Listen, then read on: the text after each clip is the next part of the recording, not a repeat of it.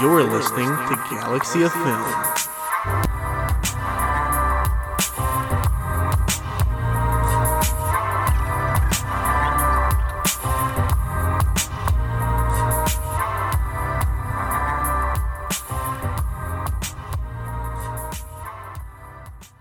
Alright, and welcome back to Galaxy of Film. I'm, of course, your host, Max, joined of none other than my co-host, Danilo. How are you doing, man?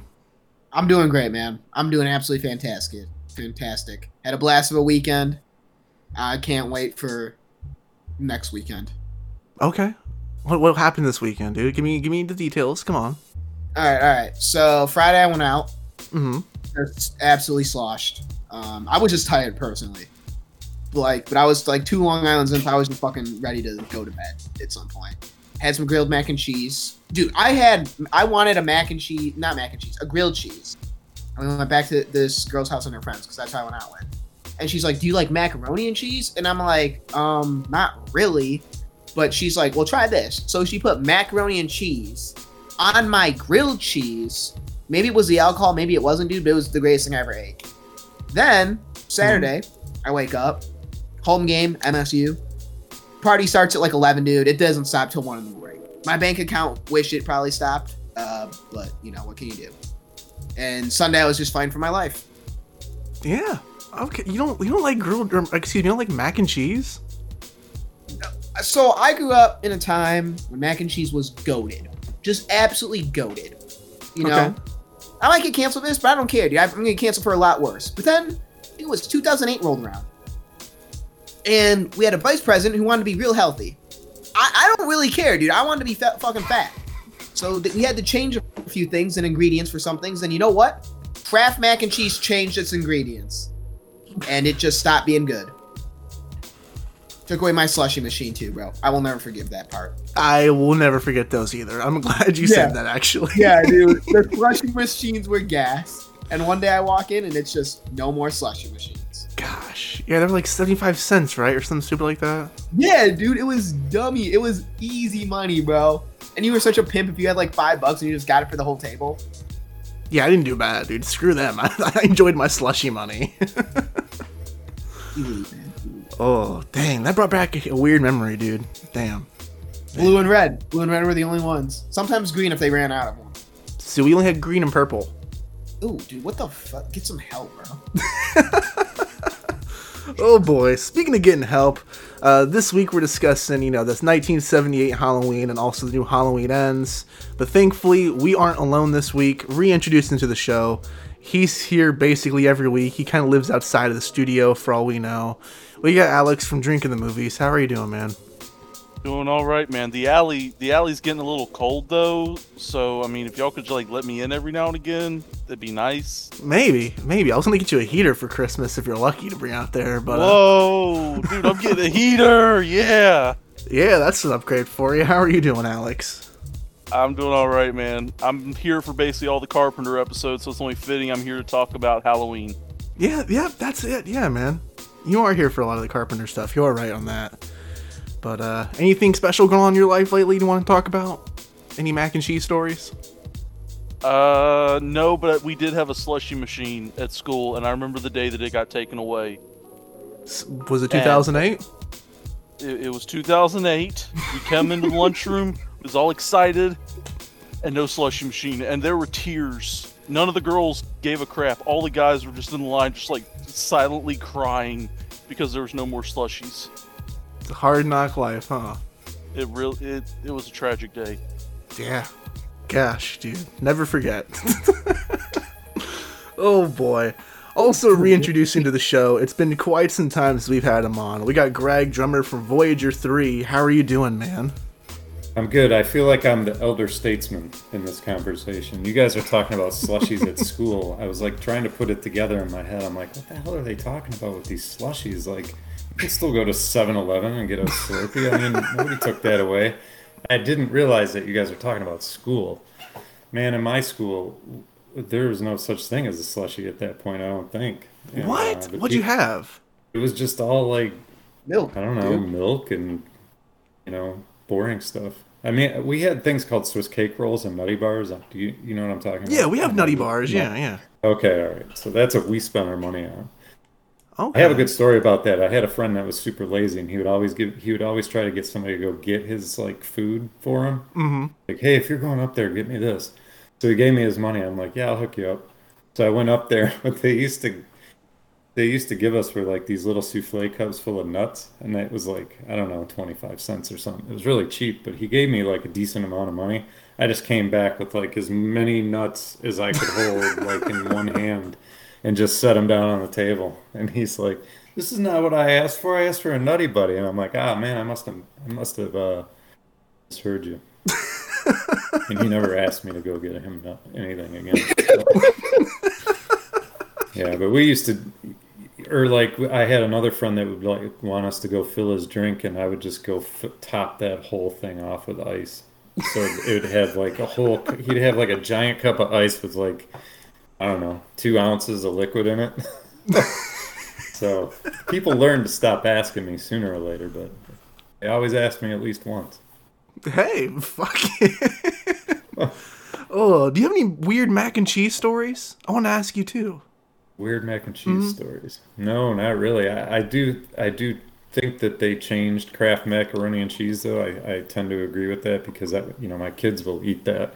And I try it every once in a while. And I'm like, this does not, it's either I've gotten so old that I forgot why it tasted good as a kid, or that something's changed and it just don't taste like it used to. So I think it's probably the latter. Dang. No, I don't have any goofy mac and cheese stories that I can think of offhand. I'm gonna have to go out and try to create one now. I'm gonna manifest that into the universe. Oh, I you'll like need to. I like that you guys are still in party mode. That's what I'm saying. Like I'm the elder statesman in this conversation. You guys are still out there partying for state games and blowing through your bank account. Like I feel like I feel like there's an age discrepancy here. We probably shouldn't point it out, but and I'm also not going to be offended that that's why you probably brought me on here to talk about the oldest Halloween. So I'm thinking maybe that's why I got tapped this time. We're called out almost on like a weekly basis at this point for being young. I had Brian from Drinking the Movies give me shit yesterday for it, actually. Well, I don't know. I don't want to say how old I am on the air here, but it's significantly older. I could probably be your parents. You know what, dude? That's perfectly fine with us because you're much fucking cooler. 100%, dude. 100%. My dad was not Great. happy when he was trying to text me during the game, and I was just throwing random ass responses back. How old is your dad, just out of curiosity? 56. Okay. All right. That answers my question. Should move on. Anyway, though, real quick, man, real quick. You know what next weekend is? What's that? Next weekend could be the annual couch burning, dude. I already lost a deposit here at the apartment. I'm taking my couch from my fucking living room that you slept on. I'm burning that shit, dude, if we win that game. I don't care, dude. I don't care. I'm so ready. Wait, are you gonna light it on fire in the apartment or outside? What do you think, Alex? What kind of question is that? Boy, This he is really Danilo. Took some time. He took some time to answer that too. Like, Dude, this is Danilo. It's not. I'm not entirely sure. No, dude, outside, bro. Okay, I just want to make sure you're not gonna commit arson. You are committing arson by lighting that couch on fire. It's like a $500 fine, man. That's arson. Oh, Jesus Christ. Let's... God, move on, dude. Move to the news. Oh boy, let's first up on the news this week. Jesus Christ. Yesterday we got some character posters, and today we got the trailer, our first look at Creed 3, directed by Michael B. Jordan. Danilo, I know you're more of a Creed fan than a Rocky fan. What are your thoughts after seeing this trailer, dude? Oh, I'm pumped, dude. If there's one thing this franchise knows how to do, it's to make a good trailer. The Drago one was excellent. The first one got me hooked. This one looks phenomenal. Like, I'm so pumped to go see this.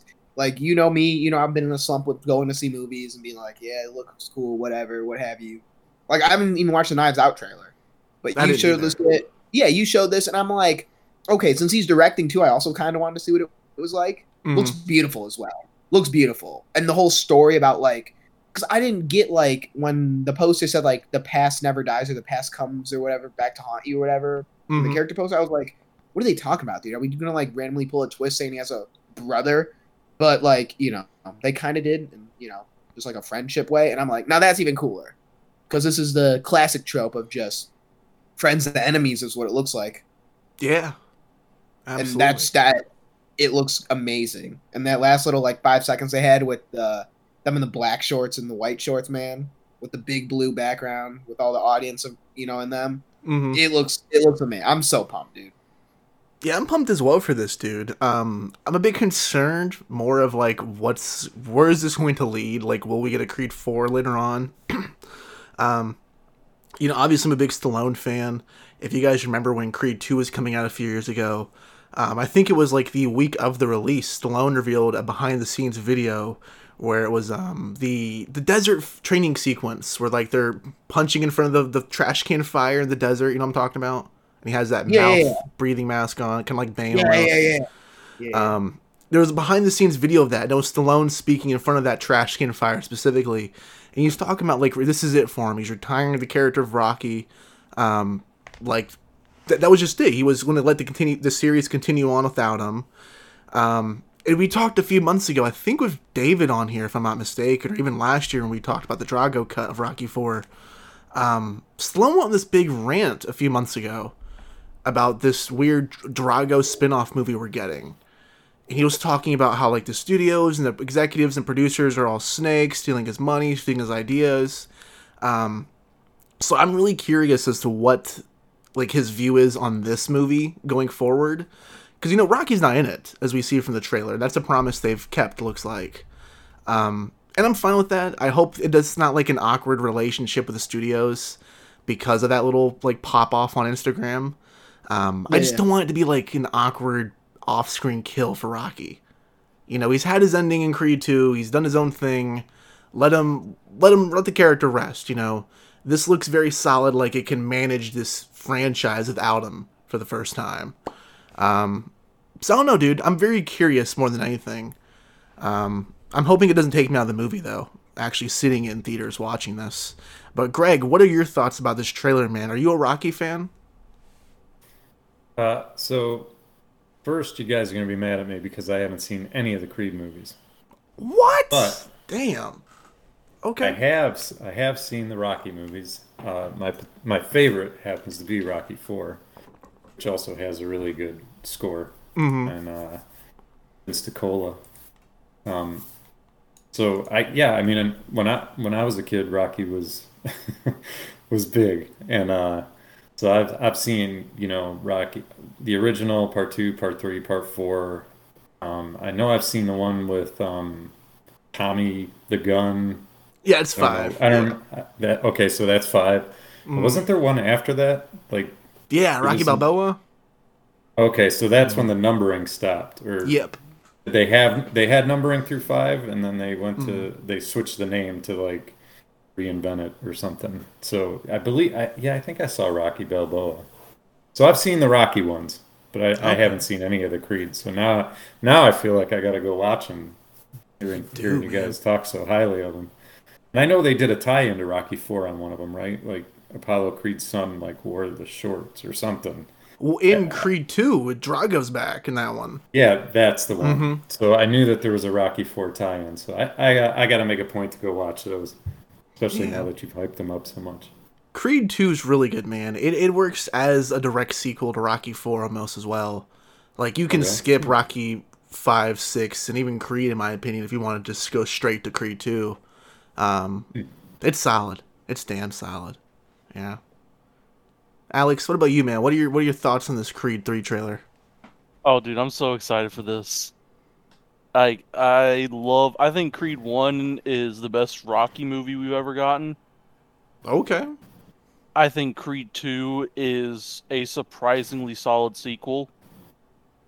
And the boxing fights in both movies are some of the best fights, like boxing fights we've ever seen on film. Like, it's incredibly visceral. It's just fun, and it's fun to watch. And honestly, Jonathan Majors, like, the man can almost do no wrong.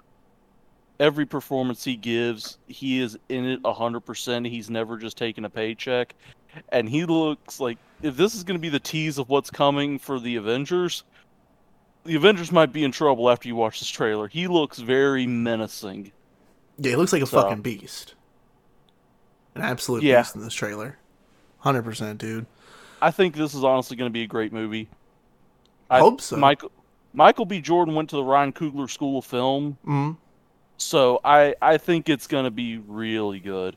And also, they brought back Wood Harris as his coach. So they're not trying to shoehorn in some random new coach who's going to be Rocky-esque.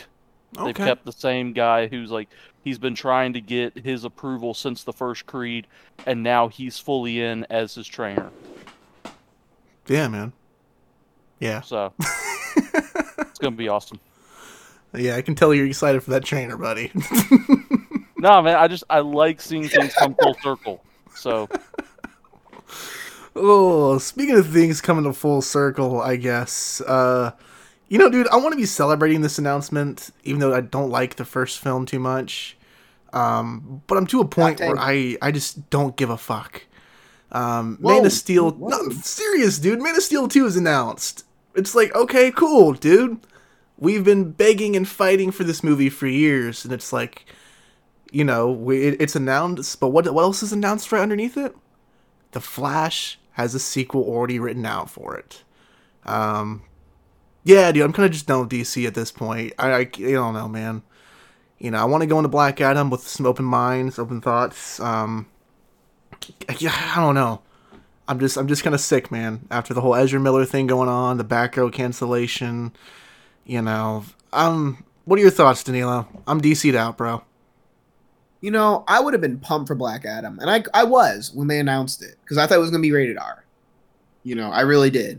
And I'm like, I don't know what Black Adam, like, what his origins are, what he does in comic books, does he rip someone in half? Who knows? But I'm like, I would like to see someone get ripped in half by Black Adam, dude. And it seemed like the tease and everything that they had, like, that build-up, like, he's like the Superman or whatever, I guess. I don't know, the one that operates outside the law, it's because Superman's a little goody two-shoe or whatever. I was kind of pumped for it, dude. But then, like, it was PG-13. I was like, I get it. And then I was like, oh, this movie's kind of doesn't look too good. And then The Rock's like, Henry Cavill's coming back, guys. And I'm like, okay, settle down. But, yeah, dude, Ezra Miller one, that one just blows my mind. That one blows my mind for sure. So what are your thoughts on the whole Man of Steel 2 thing, though? I've never seen the first one. I hate just that entire universe. I just want to see... I think what really would have worked and what really would have made just the studios really complement each other, Marvel sticks to PG-13, DC goes R. I will forever say that that's what should have happened. Hot take? That's a hot take, dude. I'm serious, man. Like, I think it really would have worked out. Okay. Yeah. Who knows? I don't know, man. I've said however many weeks ago with She-Hulk and Marvel, dude. I'm DC'd out. I'm comic booked out for a minute. It's just a bit much. It's very overwhelming. What about you, Greg? How are you feeling about Man of Steel 2, this Flash sequel being a thing, the DC as a whole? What are your thoughts on this one? I had no idea about any of it. Because I'm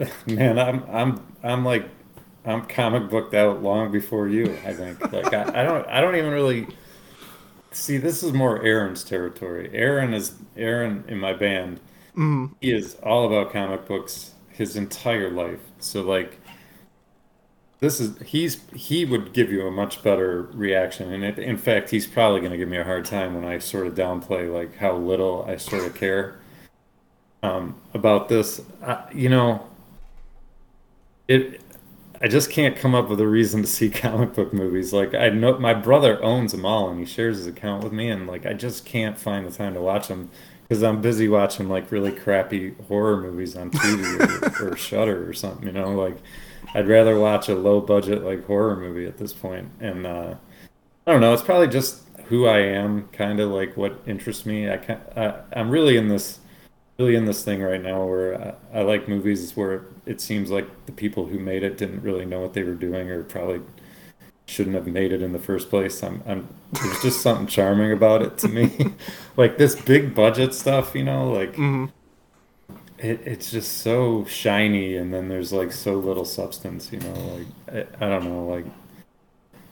So to be honest, I'm aware that there's a movie called Black Adam. I was not aware that there was a Man of Steel 2. I don't think I've seen Man of Steel, and that's about the best I can offer. I A don't blame lot you. of a lot of the Marvel stuff I have seen, Mhm. um, because it just seems to be better. So if I'm gonna watch a comic book movie, I'm gonna watch one of those, I guess. Mhm. And Aaron's really gonna tear me apart if he listens to this, but I don't know.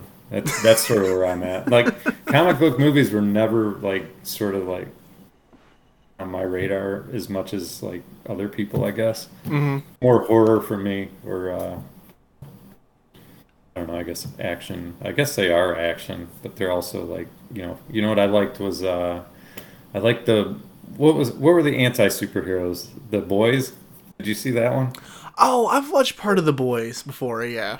That I liked because Mhm. that was like you could tell the guy who wrote that comic book that became that show Mhm. felt the same way that you guys feel about Man of Steel. He just had it with superheroes, and he was just going to write the exact opposite, and make Mhm. them all out to be, terrible people.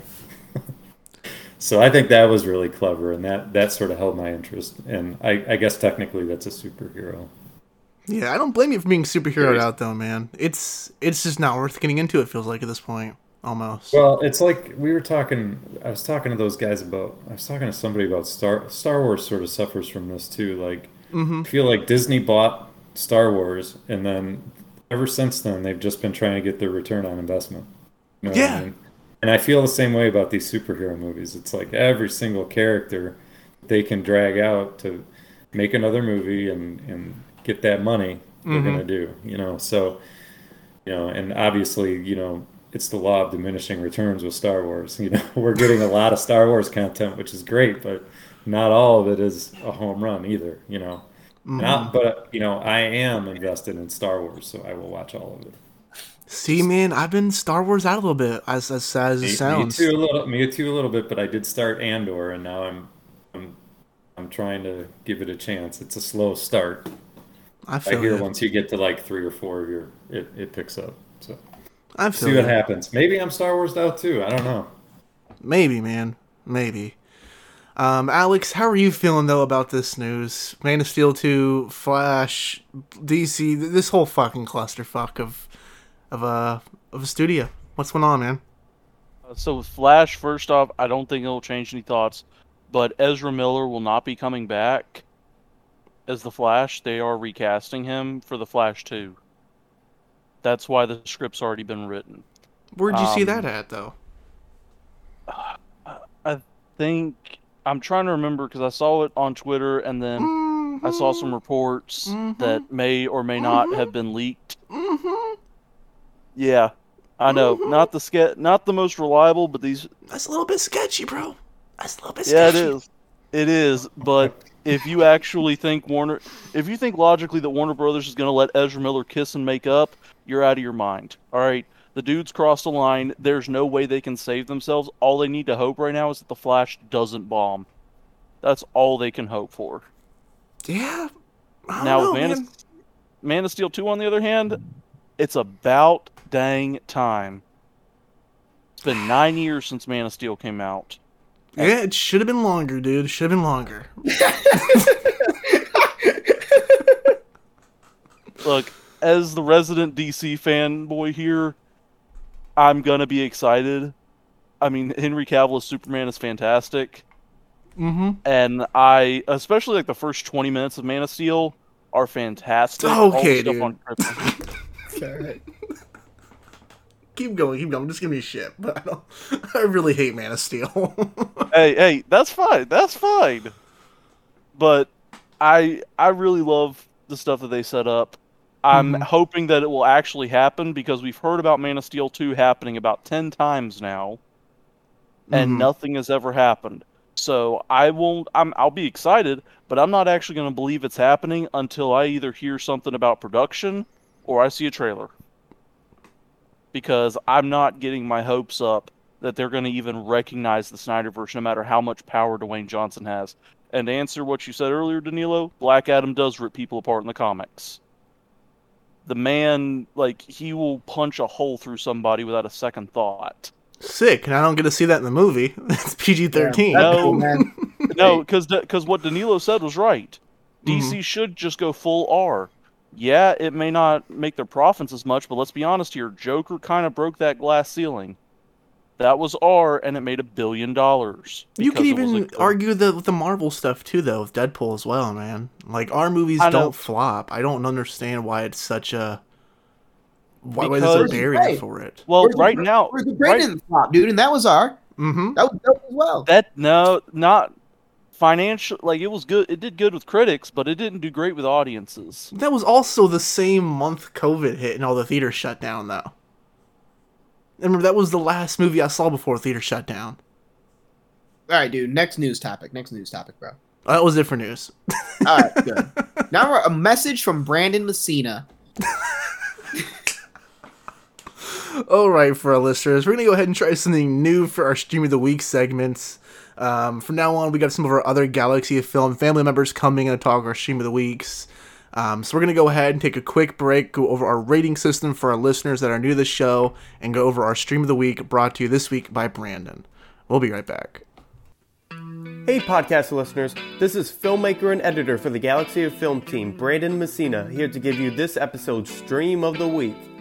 In the midst of the Halloween season, I decided to watch 2021's Muppets Haunted Mansion streaming on Disney+.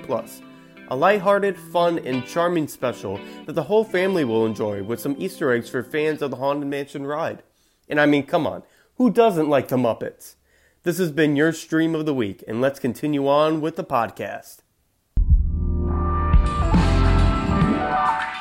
Oh, hi, Mark.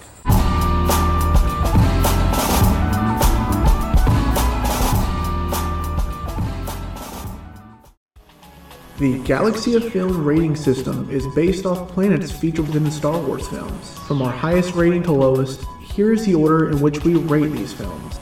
Number 5. Coruscant, the entire planet is one big city. Number 4. Bespin, it's pretty far, but I think we can make it. Mining colony? Yeah, Tabana gas mine. Number 3. Like you did by the lake on Naboo. Number 2. Set your course for the Hoth system. And lastly, number 1. Gotta get back to Jakku. Back to Jakku! Why does everyone want to go back to Jakku? Alright, and we're back from our break. Danilo, go ahead and give us your recap on 1978's Halloween. All right, dude. So it's Halloween in Haddonfield. Where is that? Illinois? Ohio? Yeah. Okay. Illinois. We meet Laurie Strode, who's a young Jamie Lee Curtis. And she's just chilling at high school here. And there was the greatest opening scene of all time with someone in a mask just killing a girl. And you just didn't know who was behind a mask until, like, after everything happened and the police picked him up. And it was like some 5-year-old kid. He's Michael something. Michael Myers. Anyway, though, 40 years later, right? 40 years later? 8? No, what? 5? 10? When does he come back, dude? When does he come back up? 15. 15. Okay, dude, my bad, bro. Whatever. He comes back out of prison. Whatever. You know, classic Michael Myers. He comes back to Haddonfield, and he's like, "Hey, you know what would be cool for my Halloween? Just to kill some people." So that's what he does, and I guess he had a little crush on Laurie or something. You know, who knows? But he just stalks Laurie. Got like the entire movie, just hiding behind bushes and shit. Just chilling. Anyway. Laurie has to babysit some kid, and you know her friends or whatever are chilling out in another house, and Michael just rips them apart, literally and figuratively. Stabs one in the wall, stabs someone in the shed. You know, his signature move is a knife. 3 stabs usually, and then a pin to the wall or a pin to the ground or something like that. You know, classic Michael move. Then he comes and attacks Laurie, and we get a big little showdown between Laurie and Michael, and they start battling a bit. Laurie gets stabbed, or no, cut. Who cares? Who really knows? She has to defend a kid. You know, like, oh shit, man. Pretty interesting. She hides in a closet. Michael doesn't see her in a closet, but hears her breathing. Michael is attuned with all 5 senses, as we see in this movie. But he's a superhero. Anyway, Laurie's like, I'm gonna bring a gun to a knife show, and just starts banging off some shots on Michael. Michael flies out of the story, 1-story bedroom to the ground, and you're like, if you're me, you're like, thank God this movie's over. I don't know why I just wasted however long this runtime was. But if you're not, and if you saw it for the first time, you were very surprised because in the next like 2 minutes, Michael disappears. And you get the signature piano keys, and or whatever. I think it is a piano key, isn't it? Yeah. That like or whatever. Yeah. Synth piano or whatever. And you're like, damn, John Carpenter can do some good music, but not a good movie. But anyway, Michael leaves, dude, and you're like just staring at grass, and you're like, oh wow, what the fuck's happening all of a sudden? Michael is still alive out there, and like 6 people are dead, and Lori's just kind of recovering. At least she kept the kids safe. She's like, I let you watch that scary movie, so we cool, right? And I saved your life. And that was about the end of the movie. Credits. Oh boy. Credits roll. I think I know what your thought process is behind this movie. I forgot when this was made, dude. Like, I'm sorry, man. What do you mean you forgot when this? I just said it. 78, yeah, dude. Yeah, dude. Right? Yeah. No, I mean, when I originally watched this for the first time in my life, I thought this was farther down the timeline. I thought it was like late 80s, early 90s. Okay. Yeah, dude. So when like the 70s started showing up, I'm like, oh, we are in for a long runtime here. Oh boy. How many times have you watched this movie, dude? 1, and I only need to see it once. Okay, yeah, I can tell you've only seen it once. Jesus. That's all that happens, dude. I remember that is all that happens is Michael is just watching this girl, and we are just seeing Haddonfield just chill, and that's it. During the fall time, I'm like, listen, if I want to just go outside, if I want to experience this movie, I can just go outside. Well, okay, dude. Gee. What does this episode turn to? Okay, man. And he just came in here with gas and matches. Yeah, for real. He's just gonna burn it all down. He's been doing that since day one. Yeah, you're not wrong. Alex, when was the first time you've watched this movie? Oh, shoot. It's been 10, 12 years ago. Okay. I saw it when I was way too young, if I'm being honest here. Okay, give me your first memory. Come on, man. Let's hear about it. Do you remember the TV channel AMC? Yeah. And how they would do. So you remember the AMC Fear Fest that they would do every year? Absolutely. That was also how I first watched it. I recorded it, and as usual, I watched it before school. You know, I was in elementary school still, so I think I was like in 3rd or 4th grade. And I just remember watching this early in the morning, looking out my window, thinking, he's not real, right? Like, this movie terrified me as a kid, and that's why I loved it. But yeah, that was the first time that I watched it. Okay. I was in 6th grade the first time I watched this. I was also through the AMC Fear Fest stuff going on. This was like the last time I think I attempted to go trick-or-treating, like as a kid. And I was... This is going to sound awful. I was Weird Al for Halloween that year, but I wasn't like just curly haired with an accordion Weird Al. I was Weird Al from the White and Nerdy music video. So I had the hoodie on, like red do-rag. It was awful, dude. It was bad. Why did you do this again? I wanted to be Weird Al, dude. I was like 11, okay? And so like I went up and I knocked on a couple doors, trick or treat, whatever. I didn't get much candy, dude. I got some weird looks, obviously. So, like, I was pretty, like, discouraged. Went home upset. I was 11. And my mom was like, you know what? You're old enough to finally watch this. And she put on AMC. I don't know if she had, like, the TV guide pulled up upstairs or something. But I was like, weird. She knew it was about to turn on. So she pulled it up. So you can watch this now. You're old enough to watch Halloween, like, the first scary movie that terrified me as a kid, whatever. I'm thinking, whatever, dude. Like, I'm just kind of pissed off I didn't get much candy, you know? I sit down and I watch this movie, full dark, all by myself downstairs. I was scared shitless, dude. I couldn't finish this as a kid. Whenever Michael, I forget the babysitter or the guy's name he stabs, but when he stabs him through the chest, he's left there hanging on the wall before he has the ghost sheet kill. Yeah, that freaked me out so much when the camera pulls back and we see the body just laying there against the wall. I couldn't finish this shit. The next day, November 1st, as I'm walking up to school to the school bus, of course, it just happened to be foggy as hell, so I almost pissed my pants walking to the bus the next day. At a fort in the woods that, like, I'd be out there, my dad's, like, power drills and shit out there building this fucking fort. I couldn't go out there for, like, 2 weeks because I was scared to be alone in the woods by myself after watching this. This movie scared me, dude. I've never had a movie, like, actually terrify me before, I think, other than Halloween. Yeah, it was really weird, very, very memorable first time watching this. Do you remember your first experience, Greg, watching this one? Hey, you guys are going to love this. All right, so it's funny that you guys talk about AMC Fear Fest like it's, you know, in your youth when you were kids. Mm-hmm. So I'm going to take you way back machine. Okay. Halloween came out in 1978. Now, I would have been young. Too young to watch it.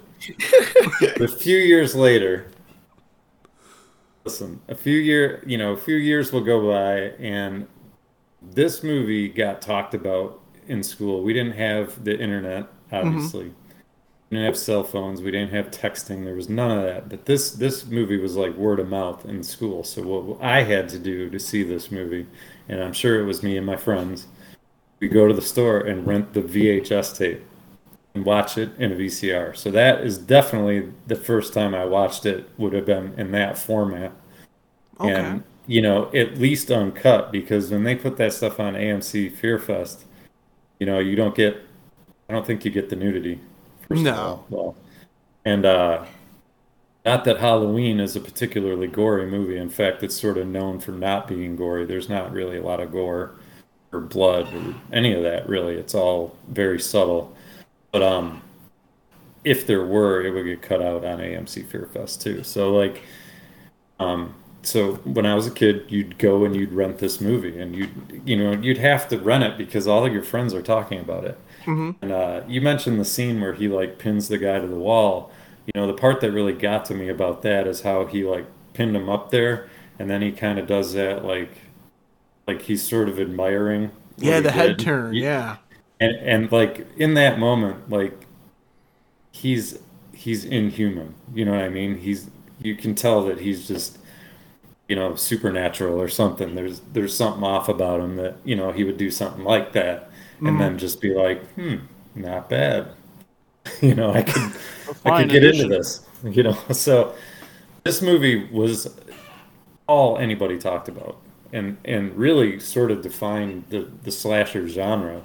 I mean, everybody was so quick to rip it off. I mean, that's where you got the original Friday the 13th. They'll admit to it. They straight up admit to it. You know, the success of Halloween had all these other studios scrambling to duplicate it. And it was such a, I mean, to his point, it's a very simple, you know, story. I mean, the story is not complex, but it's the imagery and it's the way that it was done. Like another subtle thing I'll point out that I thought was cool, and this is a film podcast, so I think you guys maybe will appreciate this too. So, okay, you know the scene where her friend is doing laundry in the laundry room, and she keeps crossing back and forth in the room. She'll go from the left to the right. She'll stay over there for a little while, then she'll cross back to the left and do something over there, and then she'll cross back. Well, one of those times she crosses and he's standing in the door, and it's only like a second or two, and she crosses back and he's gone. So like there's like cool things that they did to like sort of like subtly get in your head that like this guy is just like, you would never know he was there. In fact, I mean, the title of the character is The Shape, right? They don't even give him I mean, if you look at the script, it's written as The Shape. You know, it doesn't call him Michael Myers other than maybe in the very beginning or whatever. But, you know, for the rest of the script, he's The Shape, you know, and that's sort of what this is, you know. And plus you hear him breathing behind the mask, you know, that first person's perspective. I don't think that had been done at that point, or at least not in a horror movie. Yeah, at least so not a lot of degree. Yeah, and like a lot of horror movies ended up stealing that whole thing, like that first person perspective of the killer, you know. So it just had, and then, you know, I'd be doing myself and my band a disservice to not mention the score. You know, the score to that movie it's right up there with Psycho. Like I think Elijah Wood said about Psycho, he said people go wee wee wee and they don't even know where it came from, you know, with the knife motion. You know, people will do that and they don't even realize that it's Bernard Herrmann's score for Psycho that invented that sound. Like people just know that that's the stabbing sound now. Well, I think the same can be said for Halloween. Halloween invented like the synth horror soundtrack. Oh, absolutely, like, yeah. I mean, and it has not been beaten since. Like, I don't think anybody's done it any better. And it's obviously inspired bands like mine and other people that do synth music to, you know, use those instruments to sort of create a sound that we loved as kids. Do something, you know, our whole thing is to try to do something different with it. And, you know, but everybody has inspiration, right? But Halloween, you know, it's the total package for me. So I'm gonna go ahead and say that I'm on the exact opposite side of the original review. I'm glad you are, man. Yeah, I don't know how I'll defend it till my dying day. Absolutely. Danilo, what about you though, man? What was like your first memory of this one as well? Since clearly you're not a big fan of this one, as we can tell. Yeah, dude. So it's because I was 20 the first time I've seen this fucking movie. So clearly this isn't going to be a horror movie to me. This was just a slow burn. Like if I saw this when I was a younger kid, yeah, I probably would have. Like it had its elements. But the thing that actually put me on it was shout out to Collider, bro. They had this little thing called Movie Talk they did back in the day. Greatest fucking little thing on YouTube I've ever watched in my entire life. Got me into film, really everything like that.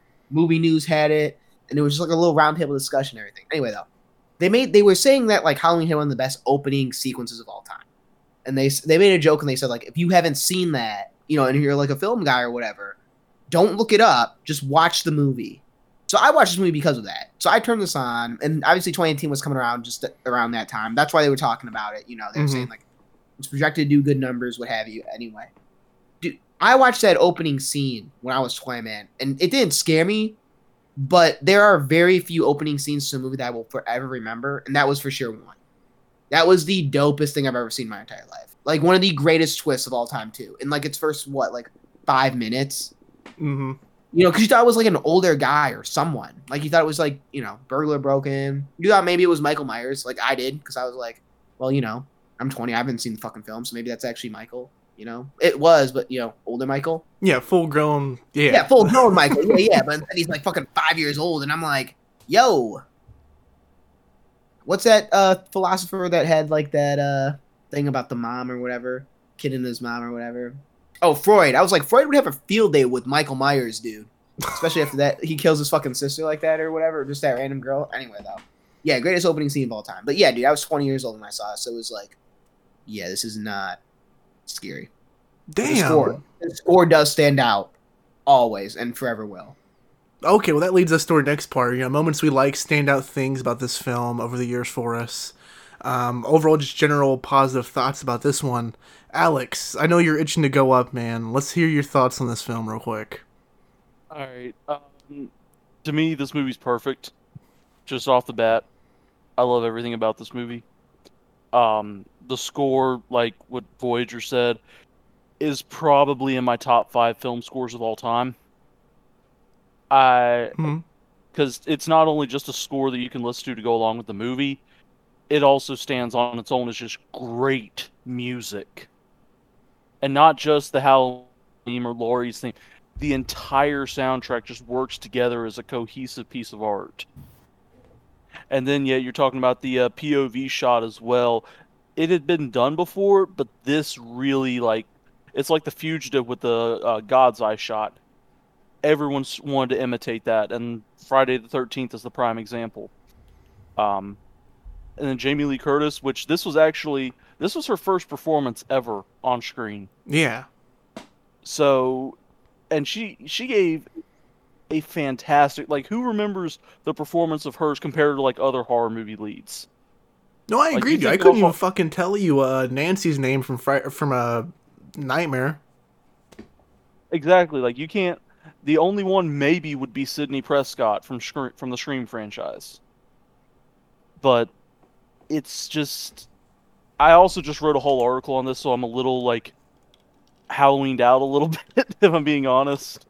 No, I feel you on that. I've just binged the fuck out of these movies. I had to... over the past, like, couple weeks, I've watched Halloween 1 about 10 times for this article. What? Yeah. Settle down, dude. Come on now. I also love the movie. Dude, it's a movie I can put on in the background. It's one of those where it's like, if it's on TV, I'll click on it. It doesn't matter where it is in the movie, and I'll just watch it from there. It's a comfort movie. We talked about this. Exactly. We talked about this on the V3 podcast that's coming out. Like, sorry, I'm plugging something. I probably shouldn't do that. No, But, you're good. Oh no, definitely plug the podcast. Our next podcast is coming out, and I think we talked. One of the topics is like top 3 Halloween films, and this was, this falls into what I described in that podcast as like a Halloween comfort film, and for obvious reasons. It's like Back to the Future. If it's on, I just watch it. Doesn't matter. It could be any one of the 3. It's just a comfort film. I get it. Yeah, same with Halloween. I understand it, man. But 10 times, dude, in 1 week? Dude, no, over a couple weeks. Oh, I thought you were saying 1 week. You just had to sit there back to back watching. Yeah, that's no, what I no, thought. no. Yeah. No. I'm sorry. I love the Halloween franchise, but if I was doing something like that, I would just have to go through the movies, just like have them circulating, because there's no way I could just watch one of them for a week straight. Yeah, it'd be insane. Okay, but continue. That's what I thought you had meant. My apologies. No, you're all good. I mean, I do watch that movie way too much. It's like Jackass Forever. Oh boy. Yeah. But yeah, what Greg was saying, like, it's the comfort of being uncomfortable. Like, this movie puts you on edge. It makes you feel uncomfortable, especially with the, like you said, the scene where Michael impales a guy on the wall and then stands back to admire his artwork. Like, everyone thought that was a new thing with the David Gordon Green movies. No, Michael's been an artist for about the last 40 years. Mm-hmm. I mean, it's one of the weirder things about him that they definitely explore, especially in, like, the Thorn trilogy. Like, the weirdness behind the mask more than anything else. And, I mean, it's also Donald Pleasance. This, like, really started the collaborations between Pleasance and Carpenter, eventually giving us the best one, Prince of Darkness. That movie's fantastic. Definitely go watch that. Still need to see it, man. When I get my Shout Factory 4K, I'll bring it over and you can watch it. You'll thank me later. How sweet of you, Alex. Jesus. Thank you. I appreciate. I'm just that great of a guy. But yeah, the hamminess of his performance just works with everything else crazy. Like this, maybe 20-year-old mental patient with the strength of Superman. Mm-hmm. And you have Dr. Loomis just running around yelling at Lonnie to get his butt home and doing all this weird, like, he might have been on drugs at the time. I don't know. It was the 70s. So, it's perfect, man. It's perfect. Yeah, dude, I agree it's odd enough to say this, but, like, this is one of my favorite movies of all time. Like, it's right there, possibly, like, the number 10 spot for me. In my opinion, this is, like, the most perfect horror film. Obviously, it's not a secret. I do like some of John Carpenter's stuff, but I feel like I like his other stuff mainly because of this one. I can poke holes in a lot of his other movies, but, like, this is all reliable for me. This is the movie that makes me look back and, see, or how I view Carpenter as a classic filmmaker is because of Halloween specifically. Like, that was his golden ticket for me. Obviously this is, like, the first movie to make me feel that terror as a kid. And nothing else has kind of, like, replicated that for me, movie-wise. I talked last year when we spoke about Halloween Kills, how, like, that movie had me in a few different scenes for the first time since this one. But, like, this one for sure has left the biggest impact on me. Where I can still, to this day, as in my mid-20s going through, I can envision myself as an 11-year-old on the couch, pitch darkness, watching this for the first time, and that gut feeling. Yeah, the score is great in this. It holds up very well, obviously. You know, the opening score. I mean, everything about this is perfect. This is a tough one to talk about, honestly. Like, for my notes segment for this film, literally all I have written down is, do I really need notes for this fucking one? But honestly, it's like, what more can I say other than I fucking adore, like, every second of this movie. Yeah, I don't really know what else. I don't have anything negative for it, honestly. Greg, what are some of your other thoughts for Halloween? Do you have any negative comments on this one? Yeah, don't put me on the spot. I can't say anything bad about it. I'm trying to be the opposite. I know, man. Gotta make it hard for you. Of what we led with here, man. But you know, I mentioned just a few minutes ago, this is one of those movies where John Carpenter didn't have a lot of money to do it, right? And I've read that, all the leaves you see blowing around, that as soon as he got that shot, he'd have like production assistants run around and get all the leaves, because this film, it was filmed in California. It's supposed to look like the Midwest, but it was filmed in California. In fact, and me and Steve and Aaron flew out to LA for the premiere of New York Ninja. We went to the Michael Myers hedge, where he steps behind the hedge. Yeah. That's right. That's like within driving distance of the airport in LA. So like, here's a guy making a film about the Midwest in LA. He had to get a bunch of leaves, and they couldn't even get a pumpkin. I heard they had to paint like a large like gourd or squash or something to look like a pumpkin in one of the scenes, because they couldn't get them in California. And so there's like things going on, from, we talk about film and like the art of, making it happen when you don't have all the stuff you need to make it happen. So, that is essentially, what he did. He, had to hang on to every single leaf. He had to do the score himself with Alan Howarth. And, there's a multitude of other things, that he did to make this film happen. And I think the success of it surprised him as well, because I think his original vision was that Halloween would be sort of like the Creep Show thing, where like the next Halloween would be a totally different story, which Anthology, is what he sort of did with Halloween 3 Season of the Witch. Had that movie just been called Season of the Witch, it would have been fine. We also mentioned that in the podcast that will be on YouTube in the next day or so. So I'm kind of repeating myself, but his vision was that Halloween would be a different story every time. Every movie was a different story, but, surprise, surprise, Michael Myers was a hit. And the studio was like, you got to make a sequel. And that's why they made that. Halloween 2 picks up like the same night, now we're at the hospital. So I don't have a lot of bad things to say about it. It's an hour and a half, so you can't even bitch about it being too long. For somebody who's got a short attention span, it's an hour and a half. And here's another tidbit. So Jamie Lee Curtis is the daughter of Janet Leigh, who I just mentioned in Psycho. Oh, she was the woman right. Her mom is the one that gets killed in the shower in Psycho with the great score from Bernard Herrmann. Well, flash forward to 1978, her daughter essentially stars in a movie that does the exact same thing that Psycho did.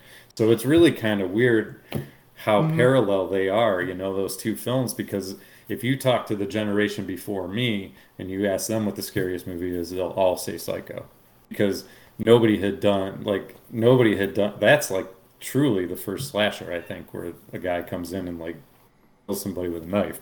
Yeah.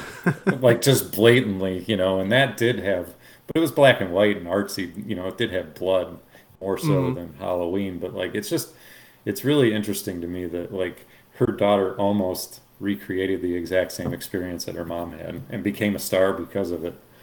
So it's just, you guys have said all the right things except for one of you. He knows who he is. He put on a black hoodie. He's kind of crouched down in his seat now and putting his foot up. And real quick, I think also, how everyone does the shit for the stabbing motion and the noise for God, what the fuck am I called? Psycho or whatever. People dress up as Michael Myers, dude, and I feel like they don't even know like who that is as well. Like it's just an icon, like an iconic staple. Like when I was like us growing up as kids, like we didn't know who that, like, we knew only because, like, you know, the older, like, generation before us, like, dressed up as Michael Myers. Right, because you hadn't seen the movie. You just knew that was a scary dude. Yeah, exactly. So I'll give him credit for that. Yeah, the blank face, and you know that you guys, I mean, obviously you know that was a William Shatner mask that they used. Have you guys have heard that? They took a William Shatner mask and just modified it. So I mean, that's what I mean. Like, here's what's the killer gonna look like? I don't know. I guess I got to go buy a shitty William Shatner mask and try to make it look scary. You know what I mean? Like, that's the kind of that I was talking to you about, how I like to watch these movies that people are, you can tell they're just kind of like trying to make something happen. And Halloween is definitely, like, obviously the most glorious example of that. Absolutely, dude. I really forgot about Jamie Lee's mom. I'm glad you brought that up. I always, whenever I think, like, you know, generational, like, stars for film actors, I always think of Carrie Fisher and her mother, you know, but I totally forgot about Jamie Lee. That's a good one. Totally a good one. Danilo, what are some of your, like, gripes of this movie, man? We got to hear it before we get into our final ratings of this one. Dude, all it is just the plot's just too simple. Like, it is just a boring ass film. That's all it is. It's just a boring ass film. It's just this guy who's stalking this girl who we get maybe, like, in total 10, 15 minutes of pure action. And that's it. Like, everything's fine regardless. It's a boring ass film to watch when you're 20 years old and you want to turn on, like, a scary movie. Like, because it's not scary, so you're just like, okay, maybe I'll see, like, good directing, good all that shit, you know, interesting plot. It's not a bad plot either. It's just boring. Like, because that's all it is. Just these girls, like, heeing and hawing, and a few kills every now and then.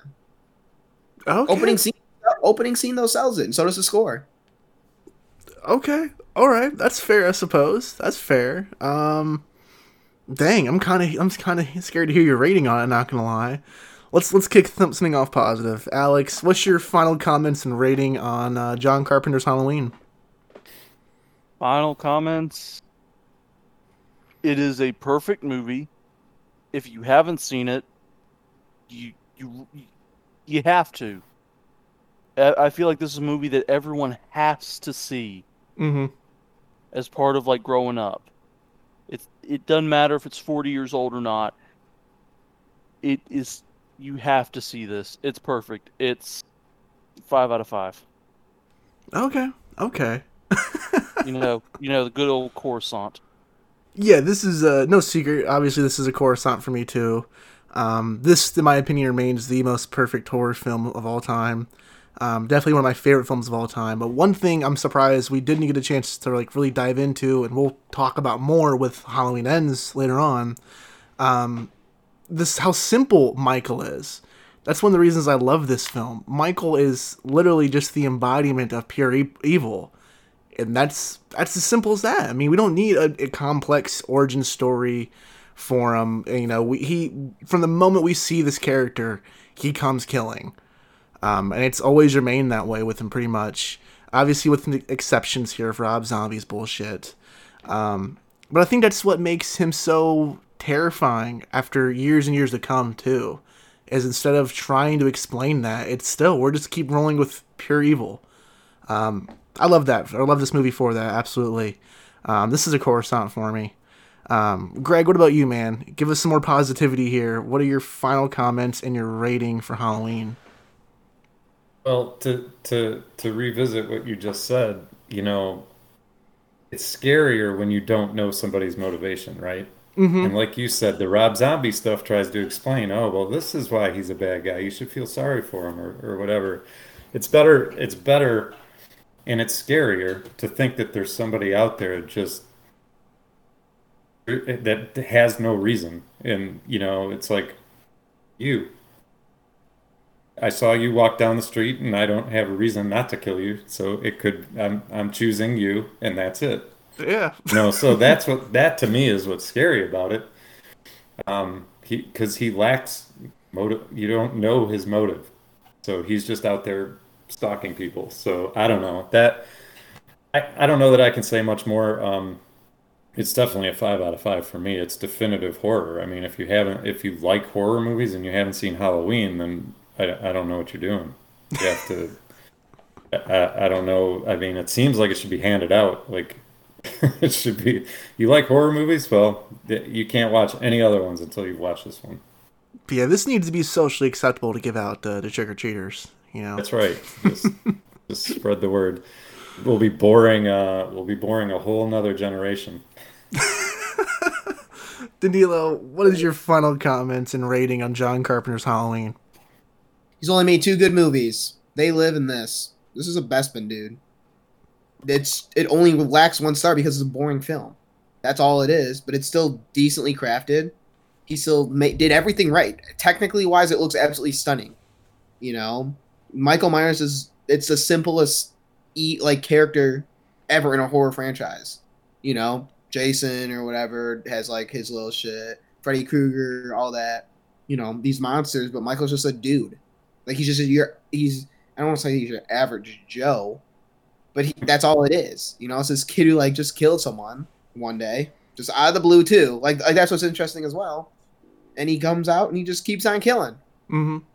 Like, and that's like that. Like it's just a guy behind the mask. You know, like that is a very interesting, complex villain to have in a horror franchise. Yeah, that's all, man. Oh, I thought you were leading more. You earned bonus points with me because you actually like They Live, so you and I are all right again. Oh, They Live. I haven't totally written you off yet. Excellent film. Wait, you actually like a John Carpenter movie? Yeah, dude. What didn't you just listen to what I fucking said, dude? I said he made 2 good movies, and I like both, and that was it, man. Yeah, I have a Roddy Piper fucking soda bottle that my dad got me, still sitting out in the kitchen or whatever, with about chewing bubbles. I don't know if you could see my They Live mask chilling back there behind me. It's a little dark. Oh, I see it. Yeah, I see it. That's epic. That's so sick. Yeah. Man, dude, you know what? Maybe that's what I'll be for Halloween. John Carpenter? Well, if you like They Live, here comes my last plug for our podcast on the new V3 podcast. There's a treat for you. On YouTube. On YouTube. There you go. I got you. Oh, I'm glad you gave it that high of a rating. I'm surprised, to be honest with you. It's not a bad movie, dude. I was just bored with it. That's all. No, it's fair. Like everything else is great. You know, like the acting's pretty decent considering it's just women taking off their tops, banging and getting killed, and their boyfriends. That's what it is, dude. Oh boy. Well, guys, I think I'm just going to go ahead and wrap it up for John Carpenter's Halloween. We're going to go ahead and take a quick break and discuss the new Halloween Ends that just came out this week. Before we do that, Greg, you're getting ready to dip out because you haven't had a chance to see Halloween Ends yet. Yeah, I don't want you guys spoiling it for me. You really don't want to hear Danilo's thoughts on this one. Yeah, Danilo's 5-minute rundown of exactly what happens and why he hates it. Yeah, I have to stay for it, so let's see how wrong he is. Oh boy. Greg, I'm glad we were able to get you on this show finally. It's been a hot minute since we had you on LFG to talk Book of Boba Fett earlier this year with the rest of Voyager 3 guys. You're always welcome to come back on, man, of course. Where can our listeners find you and, of course, Voyager 3 stuff as well? So we've got the main website, which is Voyager3.com, but it's spelled funny because we're clever. VOYAG3R. Mm-hmm. Really so we could get a unique URL, mostly. So anyways, if you go to Voyager3.com, I think all the links to our stuff is in there, but the newest thing that we do is the podcast, which is called V3Cast, and I think we're wrapping up episode 18 right now. Steve's probably furiously editing it right now. And it should be up on YouTube shortly. And there is a fun tip of the hat to John Carpenter in it. So it's worth watching. Hell yeah, man. Hell yeah. Links down below for those as well, guys. Of course, check them out. Go ahead. One more thing. We got, so the band is we've got asked to do a horror movie cover song for a documentary about horror that's called Scored to Death, and it's about the music in horror movies. And we got asked to do a cover song. We're not being interviewed in the movie, but we're contributing to a LP that will be part of the Kickstarter project. Oh. So a few people you might know, Alan Howarth has committed to doing a song. Are you serious? I'm serious. Richard Christie. Do you know who Richard Christie is? He's on the Howard Stern show, but he was also the drummer in a bunch of metal bands. Yeah, I've heard the name. And Steve Moore from Zombie, if you ever heard of the band Zombie. Oh, yeah, that's dope. So that's just a few of the people that have committed to doing cover songs. Mm-hmm. So they've asked us to choose a horror theme that we like and do our version of it. So that's coming up. It's called Scored to Death. I think they're on Twitter and things like that. So I probably should have mentioned that. That's fucking probably should have remembered that. But I can't tell you. I can't tell you which song we're doing though. Okay, gonna tease us like that. I got you, man. I got you. That is fucking dope, though. That's pretty exciting. That's really cool. Yeah, it should be cool. Awesome, dude. That's it for me, man. That's all my plugs. Well, Greg, I'm glad we were able to get you back on here again finally. Guys, we're going to go ahead and take another quick break, and when we come back, we're going to go ahead and jump right into Halloween Ends. We'll be right back, guys.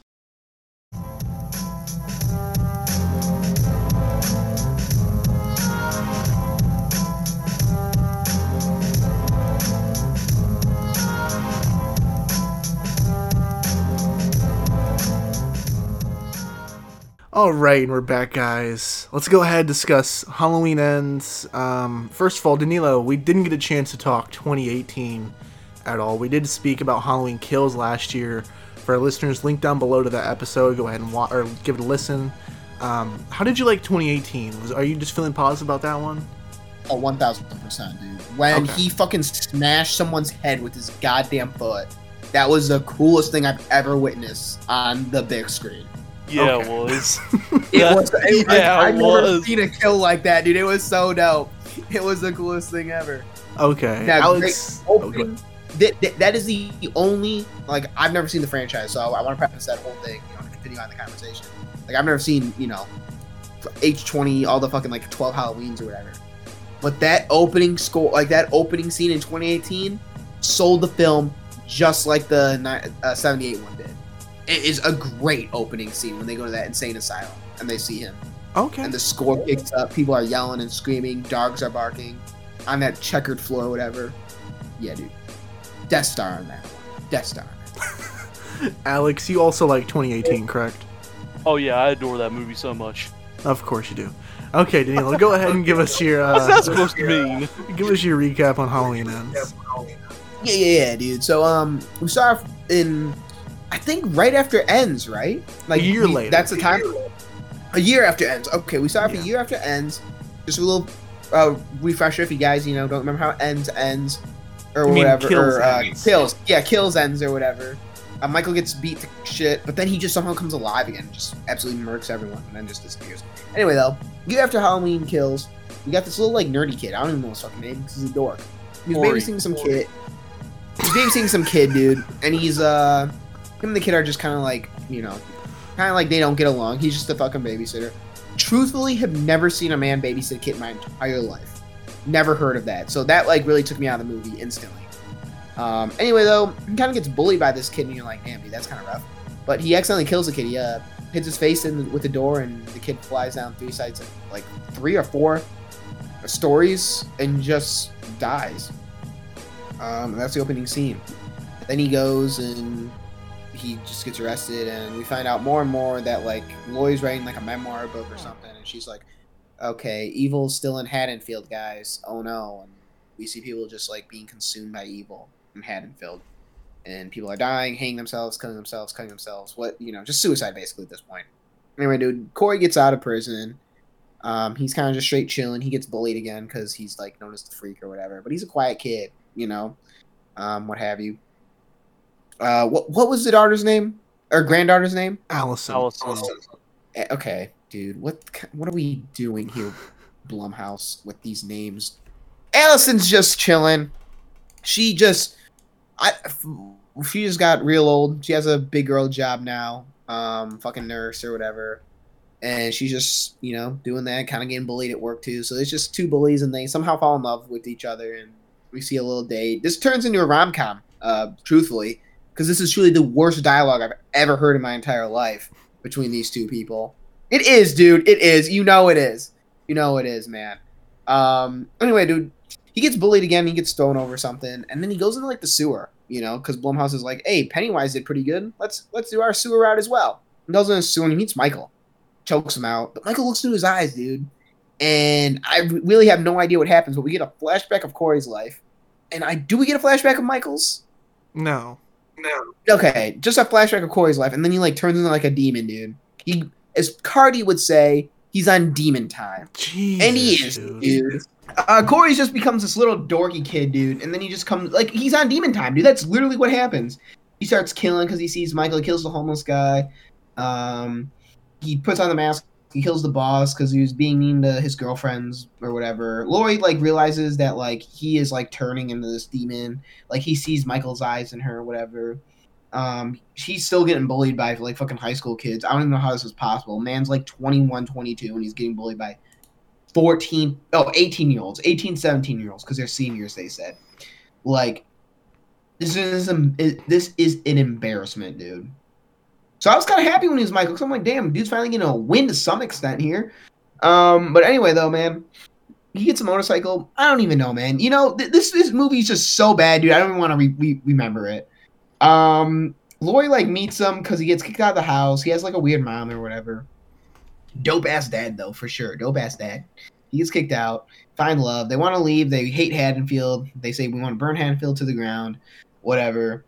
And then they have a battle because he goes on full Michael. He puts on a mask. You know, Michael like transfers that power to him, kind of. And so Michael's just out there. I don't know, dude. I have no idea what happens with the whole eye switching. So you're making that face, but I bet you 80% of the people who watch this goddamn film still don't know what that scene means. I just think your interpretation of it's funny. That's it. So the mask comes on and he starts slaying people. He goes tank mode, dude. At the junkyard or whatever where his dad is. His dad unfortunately just gets blown, dude. Pulls a JFK, which is rough because I actually really enjoy the dad, dude. He was a strong part of this film. But then, you know, Corey just kills him. Corey then makes up this plan to try and kill Lori. And Lori then does a fake out about like call me an ambulance, you know, but call an ambulance, but not for me. That type of move. And she starts killing. She killed Corey, and then Allison walks in, and Allison's like, "Oh my god, why'd you kill my boyfriend?" And then Michael comes in, and it's just a good 5-minute fight, and then Michael dies, and they get rid of the evil because they just put him in like a wood chip. They just put him in a hydraulic shredder, dude, and they carry him out through town. And the big black cop comes back, and he's like, "Hey, that ain't how we do it in this part of town." And the white guy's like, "Shut the fuck up, dude. We do it tonight like this." You know, Other way around, dog. What? Other way around, dog. No, it's not, dude. No, it's not. No, white it guy. is. Yeah, it is. The white guy like a literally G, dude. He comes out of the car. He's like, "This is how we do it here tonight." He's fucking like great, dude. Yeah, like he gets one line, but it's the best line of the whole movie. One of them. No, it is. You know what? You're right. It. You're right, Max. You're right. Oh, my bad, dude. My bad. I forgot to say we get a little love fest blood bond between Lori and Michael while Michael's dying. Like I expected a heart to pop on the fucking ground the way they were shooting that shit. But yeah, dude, he gets put in a hydraulic crusher and Michael's dead. His mask is in Lori's house. The girl just somehow, you know, that's 2 boyfriends now in 10 years. And a mom who's dead, so feel bad for her. And a dad. He's going to need a good therapist. And she has a thing with some cop who I guess saved her back in one of the old movies. I don't fucking know. No. And no, just some random ass cop. She's trying to bone, and she's like, "Let me see those grapefruits or whatever." And he's like, "Here's some vegetables. Here's a few carrots and tomatoes." Oh, I thought you meant Allison's cop, not that fucking. He's in Halloween 2018, dude. Okay, dude, come on now. And he was in Kills or whatever too, because of they had that little moment in the ER room. But yeah, then we get the final shot of just the mask at the end of in her desk, and that's it, man. Yeah, dude, this is Halloween Ends. Alex, how many times did you watch this one?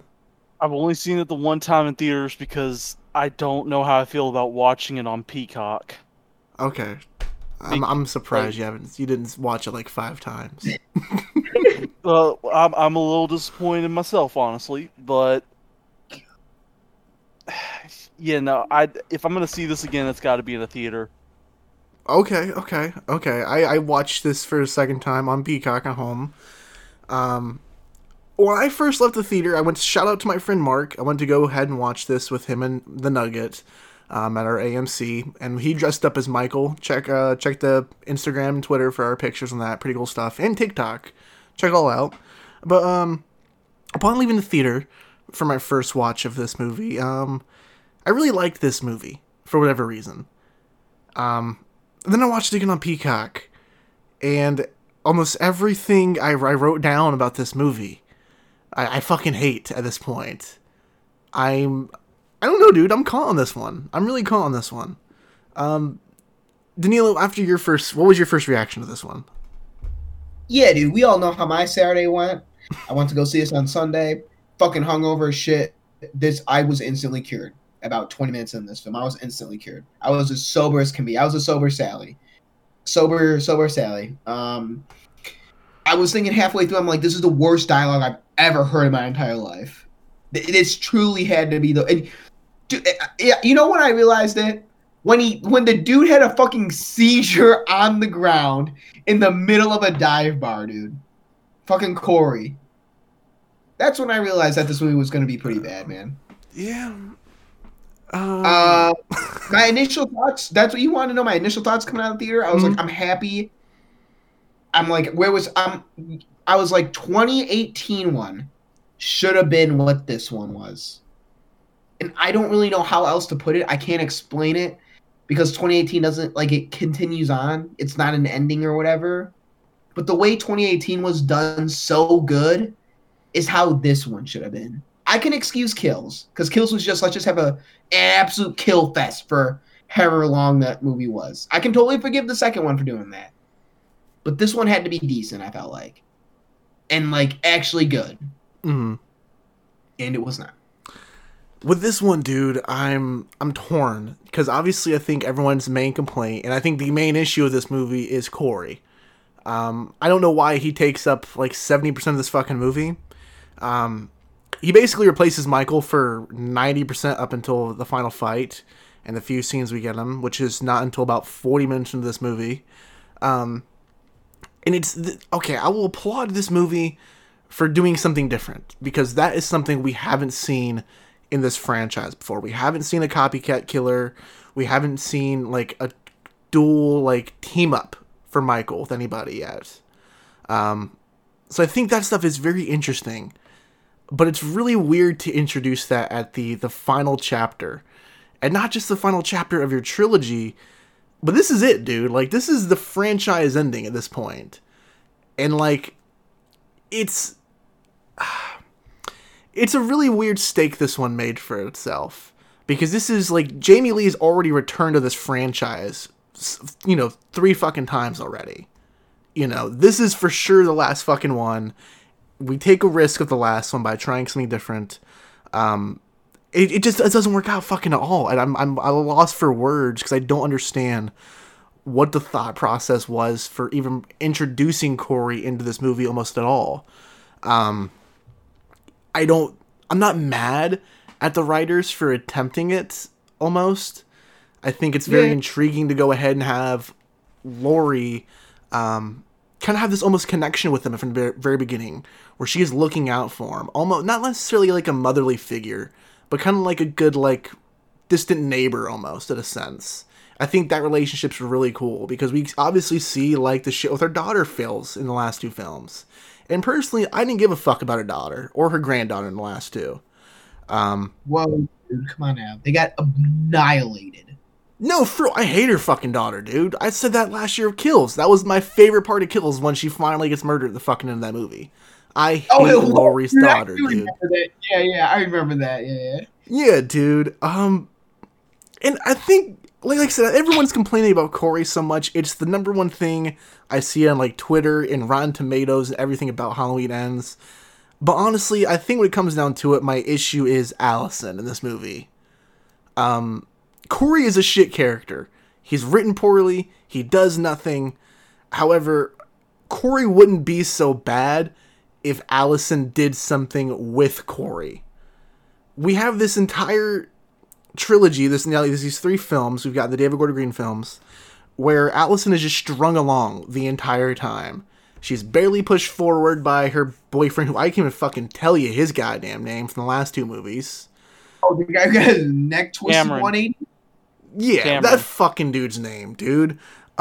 She's barely pushed. She's barely motivated. And, like, the only motivation we get from that character in 2018, pushing Allison to do something, is to leave that party. And that's all she does. She just fucking leaves and ends up wandering basically to the Myers, or to fucking Laurie's house.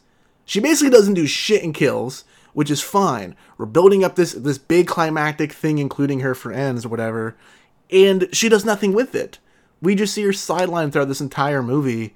And just, like, I don't know, dude. I don't know. It's frustrating, like, looking back and looking on the Allison stuff specifically. Because that was my biggest gripe with the last fucking 2.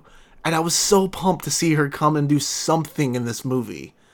And not only do we not get it, but it's almost like a spit in the face on how we don't get it. What are some of your thoughts on this one, Danilo? Why are you hating this so much? No, real quick, man. Going off of that, let's not forget, I think, if I remember correctly, what the end shot of 2018 was. It was Allison holding the fucking knife that saved her from Michael, man. So that seems to me like Allison now is going to go down this path of, like, Michael, like, not whatever the fucking flashbacks were he did with Corey, but Michael, like, traumatized Allison to a point where in this, like, Kills, like I said, I forgive Kills. I was not looking for a good movie at all. I just want to see more heads get stomped on. But End, I'm like, okay, Allison has lost now everyone. She's holding that knife again in the first one. She lost everyone in the second one. Okay, this last one, is it going to be almost like Jamie Lee's kind of passing the torch to Allison, being like, you know, you need to watch over this town, something like that. There's just no development, like you said, at all with that character. She is the exact same character we have from number 1, dude. But what don't I like? Like, what makes me upset about this movie?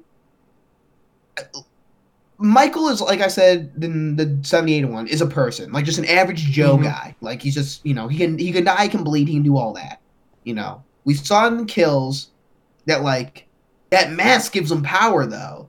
Like, it gives him an adrenaline rush, an adrenaline shot, dude. And I'm like, that's fine, dude. Like, I'm down for that. Because he has to be, like, what would his age probably be in this movie? Like, 60s? 75? Yes, okay, 6. Okay, dude, let's say 68 just for shits and giggles. So he's an old guy in the 60s. Buddy's 6 fucking foot. Buddy could still smash on heads. So I'm like, why does he get beat so easily? Why is he crouched up in a sewer? You know, the guy's saying, like, he's bringing people down there and they're not returning. So, like, is he eating them? Like, is Michael now a fucking, you know, spirit or something? Like, why are we ripping this play out of it? Why are we ripping this play? Put your fucking hand down, dude. I'm not done talking. Why are we, you know? Because you're not understanding something. You're completely missing the freaking point. All right, Michael is not a person. Why are we... No, he is a person, dude. He is a fucking person, bro. Someone gave birth to him. He got locked up in jail and he can die. That's the definition of a fucking person. Also not human. That was evident in Halloween Kills. Any type of beatdown that he would have gotten, that any regular person would have gotten.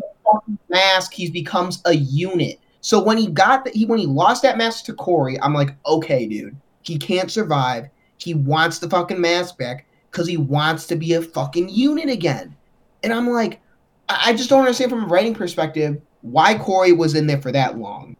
I thought we were going to get a Malignant switch. You know how Malignant... I like where you're going with the Corey stuff. Hold on, just 1 second. Let me, just so I'm following you for everything. The Michael's mask, for you, that your interpretation is that is where he gets his abilities, powers, whatever you want to call that, is his mask? No, that mask is just your average Joe mask. But you know how, like, when you put on, like, a sweatshirt or, like, a good outfit, and you're like, damn, I look kind of good in this outfit. You get okay, that's what I thought you were going with. I was trying to make sure you weren't taking that literal. I got you. No. Like, that's what I think, like, when he puts on that mask, it's like, hey, I just put on my Travis kicks. Like, I'm fucking ready to go. Okay, I got you. Mask, like, I'm a fucking unit. Like, he's hyping himself up and shit. Mm-hmm. So, we get like this weird switch, like right before they start dating, like really dating and like fucking basically. Corey and Allison or whatever. I thought we were gonna see a total switch because Michael's there too. He's watching Laurie, you know, in that tree. So I'm like, okay, we're gonna do a malignant switch here. We can get rid of this fucking nerd guy Corey. Michael wants his fucking mask back. You know, this is gonna be an easy 5 minutes, and then we get the show off between Laurie and Michael now. You know, him hunting her down, whatever. But no, dude, it was like 5 minutes. And I'm like, what the hell, guys? He got his mask back. He's a unit. He has to be a unit. Eat some fucking, like, he's eating people. He's eating something. So he's even more of a fucking tank if he's eating fucking people, dude. He kills that guy when he sees Corey again, because Corey thinks he's, like, Shadow Man or something, you know, when he had the fucking, like, clown mask on or whatever, or the scarecrow mask on. So, like, Michael's coming back, dude. Like, they're getting along now. Michael's like, you know, maybe you may be taking over my thing. But they fight. He loses his mask, and he's like, I want my shit back. And then we just don't get it, dude. We just don't get it. And I'm like, okay. Maybe I'm not the Halloween expert because I didn't watch fucking 12 other movies, dude. But I was disappointed. I was really disappointed in this whole thing. Just because they sidelined Michael. You know? People were upset that they sidelined Laurie in the second one, which I can forgive. I can totally forgive that. But I'm like, this is the end of the franchise. And if you guys are going to commit to someone dying in this, whether it be both or one, then let me get as much screen time as I can with them in a good story. And that was neither. I got Corey and I got Allison banging and you flirting with someone in the fucking grocery store. Yeah, okay. I see the frustration, dude. I see it. And I agree quite a bit. Alex, before we get to you for a second, dude, I want to go ahead and mention one thing I really like about this movie, because Danilo brought it up, about people being upset about Laurie being sidelined in the last movie. Because that was something we talked about last year of Kills specifically, how people were pissed about that. I like Kills for that reason. It's a very Michael movie. We never had that. Kills is like the most original movie in the franchise, I feel like. Now with Ends being a bit of an exception because the weird copycat stuff with Corey. But as far as like structure goes, Kills is a Michael film. And that's cool. I love Kills for it. I still enjoy Kills upon a rewatch. And I do like the Laurie stuff with Halloween Ends. I really, really do. Like when I left the theater, I compared this movie to Mark to The Last Jedi. And not just because, like, the divisive fan base, but I think our Laurie in this is kind of like my Luke. You know, I really like what we have here for Laurie. I like the performance. I don't agree with every decision with the character, obviously. You know, I've followed the franchise for a long time. There's things I personally want to see this character go off and do differently, just like it did with Luke. But I like what I've seen. Like, there are some key things I would change, however. I really, really, really enjoy the message of, like, Laurie attempting to move on and do something with her life. You know, we've seen her, we've all expected, and we got in that 2018 film, Laurie to be, like, a post-PTSD, like, traumatized badass. You know, now we see her for the first time in the franchise actually attempt to move on and do something with her life. And I respect that. I think the memoir stuff's really well done. I think it's not the last line of the film, which I think it should have been, honestly. Whenever she finishes her book and she goes on talking about how evil will always take shape. I love that shit, dude. I think right there, that is some of the best stuff written in this trilogy. But it doesn't go further than that. You know? Like, this movie is very much a Laurie movie, and her relationship with Corey is very interesting. But this shouldn't have been the finale in a sense. This doesn't feel like the final chapter until we get to those 5 minutes. And I do like the final fight with Michael and Laurie. You know, I try to go ahead and based off of like a few interviews or whatever, comparing it again to Star Wars. It's like what Filoni said with like the Maul and Kenobi fight in Rebels. You know, it's almost like a samurai-esque, where we're getting less, but everything means more in this fight. And you do feel the emotion down to when we get the moment where Laurie almost dies, and we get this like overwhelming, impactful version of like the actual Halloween score in a montage. I love all that shit, dude. But for some reason, it just isn't enough. Like you said, Danilo, for this to be the finale and then for them to kill off ultimately one of these two characters, if not both of them, I'm just not spending time with Michael to almost care. My feelings of Michael, the only reason I felt anything when the character died wasn't because of anything that happened to Halloween Ends. It's because of the rest of the franchise. If you had clipped off the last 15 to 20 minutes of this movie and only had shown me that, I would have liked it the exact amount as, like, because the plot has nothing to do with it, pretty much.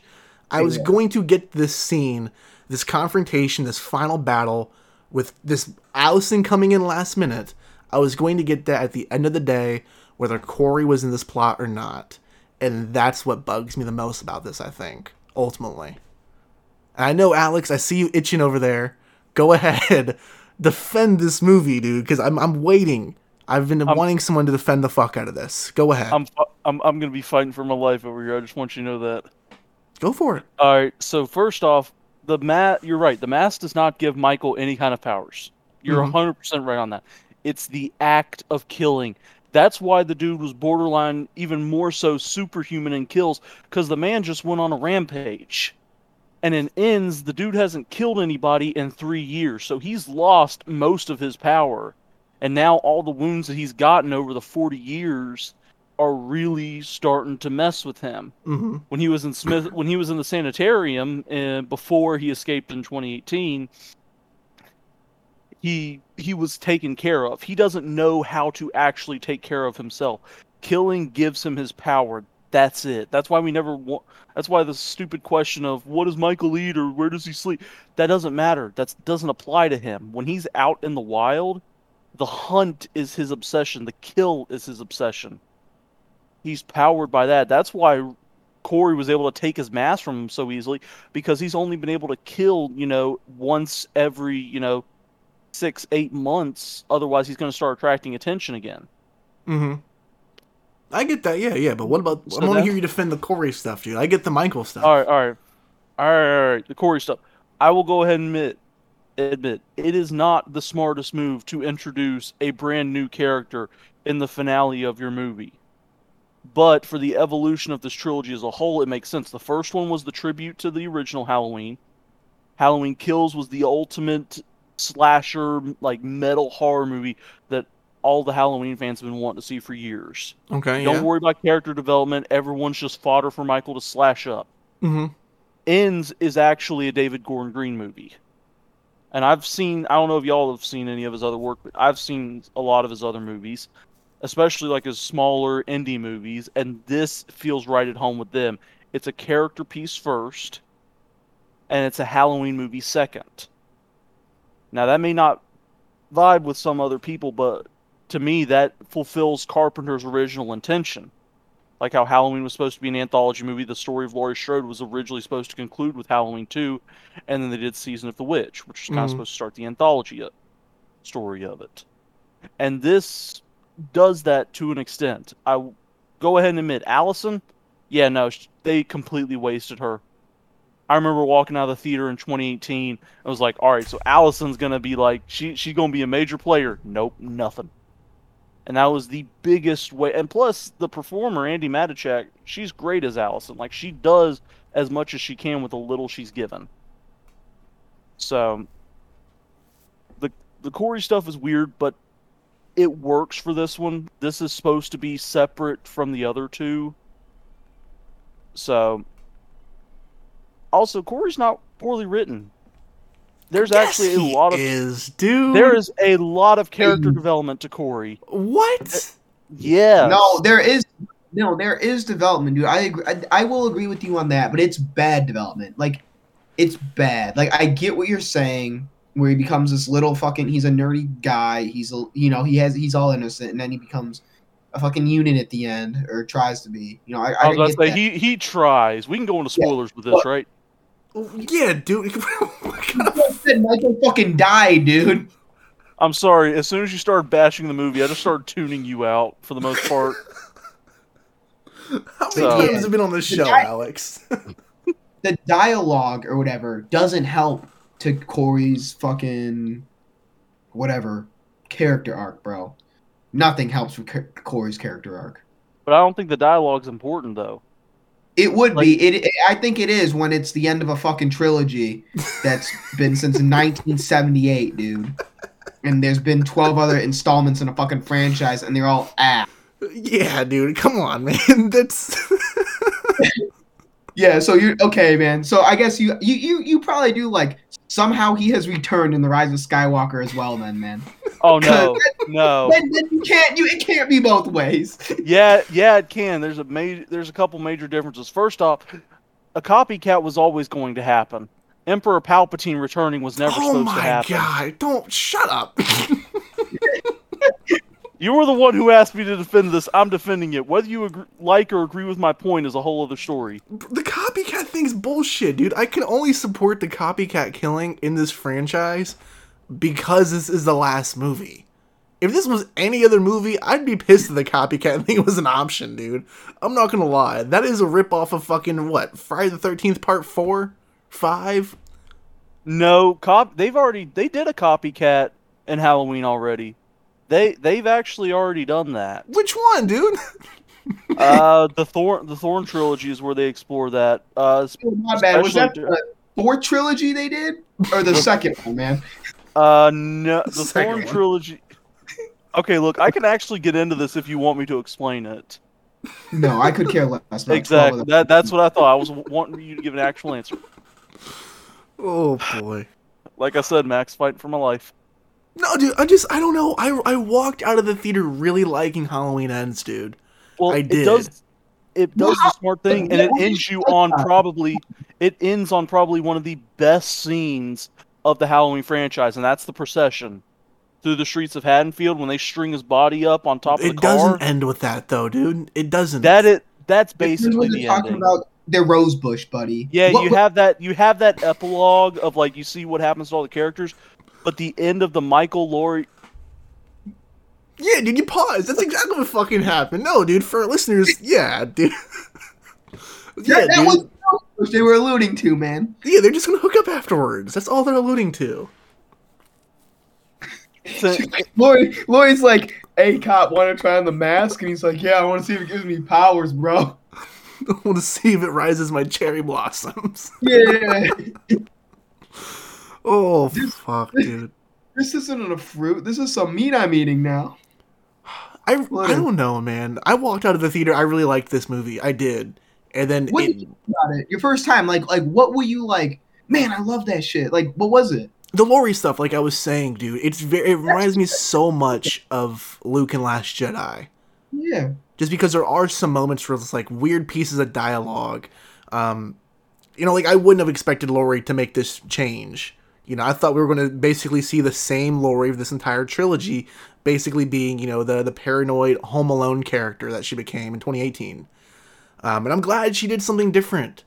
I really do think this was Jamie's, best attempt at, making one of these, have something to be recognized by the Academy, there's moments in this where I could see Jamie, actually pushing for this fucking movie. She carries this shit, in my opinion, dude. 1,000%. Yeah. Yeah, I don't know, man. Rewatching this, I saw through all the holes. A lot of them, too. I like everything with Laurie, for the most part, really, even though I disagree with it. Let's talk the final fight real quick. I think that's the big thing we're avoiding, because of the Corey stuff. Danilo, what is your interpretation, your thoughts on that final fight in the kitchen? Better now that you told me about that whole Filoni shit. I forget about that, and it's smart though, dude. I mean, they fought now so many times, so obviously she knows his moves, and she did in the beginning, man, when she made the suicide call. So she knows Michael's there, and Michael knows. Michael I guess didn't know, but still though, she's learned from him, and he's learned from her. So the final fight's pretty decent, in my opinion. I don't have many problems with it. I don't have a problem with the score coming in and us trying to think these people are connected on a soul level, with the camera angles they're doing with the blood and work and all that shit. I don't mind them alluding to that, man. but they were pushing that for like 2 solid minutes, bro. I'm like, stop. You know I hate when they're pushing shit on me, and I'm like, stop. If you showed me like Laurie's blood, like hitting the floor, and Michael's draining out, like that scene, like just the ground, like how they did show that one shot, I'm totally chill with that. I'm like, I get where they're coming from. Like they're intertwined somehow. They're yin and yang. They just are, you know. That's just how it is. But when they did, it's 2 minutes, dude, and they're just like, you know, I'm like, am I watching like Marley and Me fucking die, dude? Am I watching Owen Wilson hold his fucking pup right now? Like, are they that connected? You know, like they were just pushing that for too long. But overall, I thought the fight was decent at the end. It was short, but it was decent. I was fucking happy when Corey died. I can tell you that. But yeah, dude, like I thought it was a decent like fight. I thought the disposal was an interesting like type of kill. Laurie gaining more strength, you know, learning his moves, stabbing him to the fucking the island. The island, dude. I'm like, okay, like obviously she's seen Michael do that, you know, or we've seen Michael do that, so that's a pretty cool like, you know, reverse like Uno card, you know. Yeah, dude, it's like how we see in 2018. Laurie begins doing the Michael things. Yeah. Mm-hmm. I didn't mind it, man. I really didn't mind it. But it was just at like 2 minutes where it was like, come on, guys. Come on now. They're not in love here. They're not in love. Like, come on. No, I feel you on that, dude. I really do like as well, like the townspeople picking up and taking Michael, putting him on the car, and going to the junkyard shit. That to me felt like more of a tribute to horror itself. I know, Alex, you spoke since like 101 off air. We've talked about how like Halloween Kills is very much like a Towns, like a Haddonfield movie in a sense. Not only does that scene alone bring in that whole sense of Haddonfield coming together, to me it's like a classic horror trope of like Frankenstein, of townspeople getting together to kill like the unstoppable monster as well. Yeah, dude. I like that part. I like the last 15 minutes of this movie is good, you know, not amazing, not perfect, you know, maybe great for the last 15 minutes, honestly. But yeah, just the rest of this is like, what the fuck? What about you, Alex? What'd you like about that final fight and that whole sequence? I thought that it was appropriately short. Mm-hmm. I mean, let's be honest here. Neither of these people are young bucks anymore.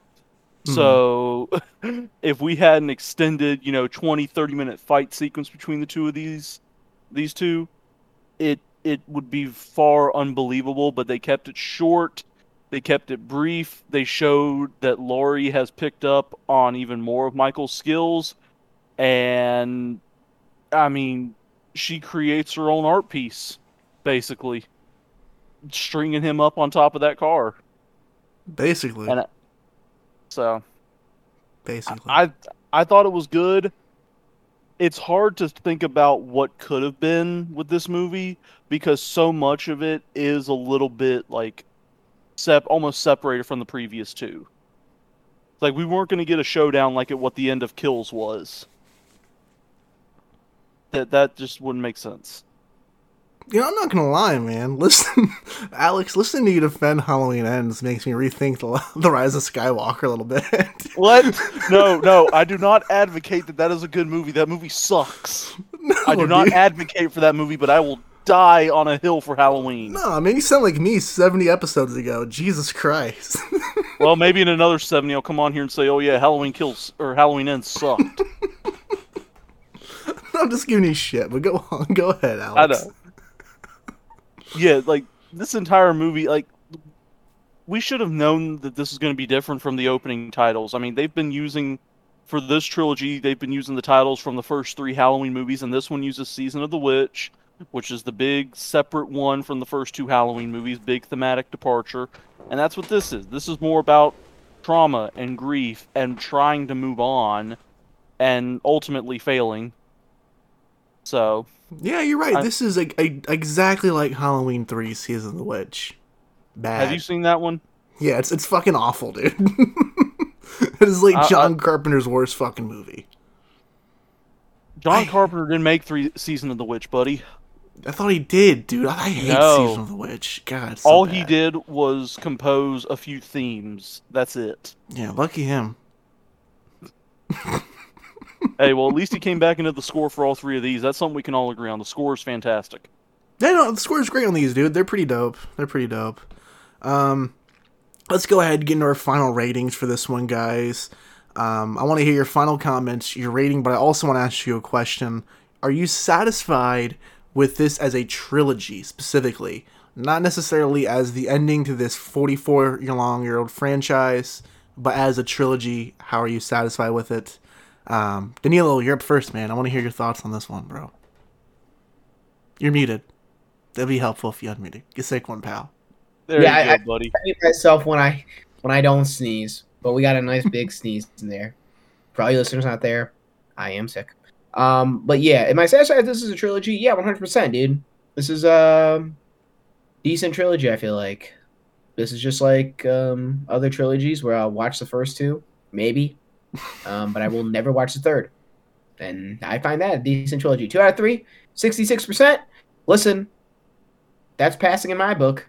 So that's how I got through some of my classes in college and in high school. So, what do I rate this one, man? For sure, a Hoth. Okay. I mean, it wasn't the worst thing I've watched. Smile was better somehow, some fucking way, some fucking how. That movie was better than this.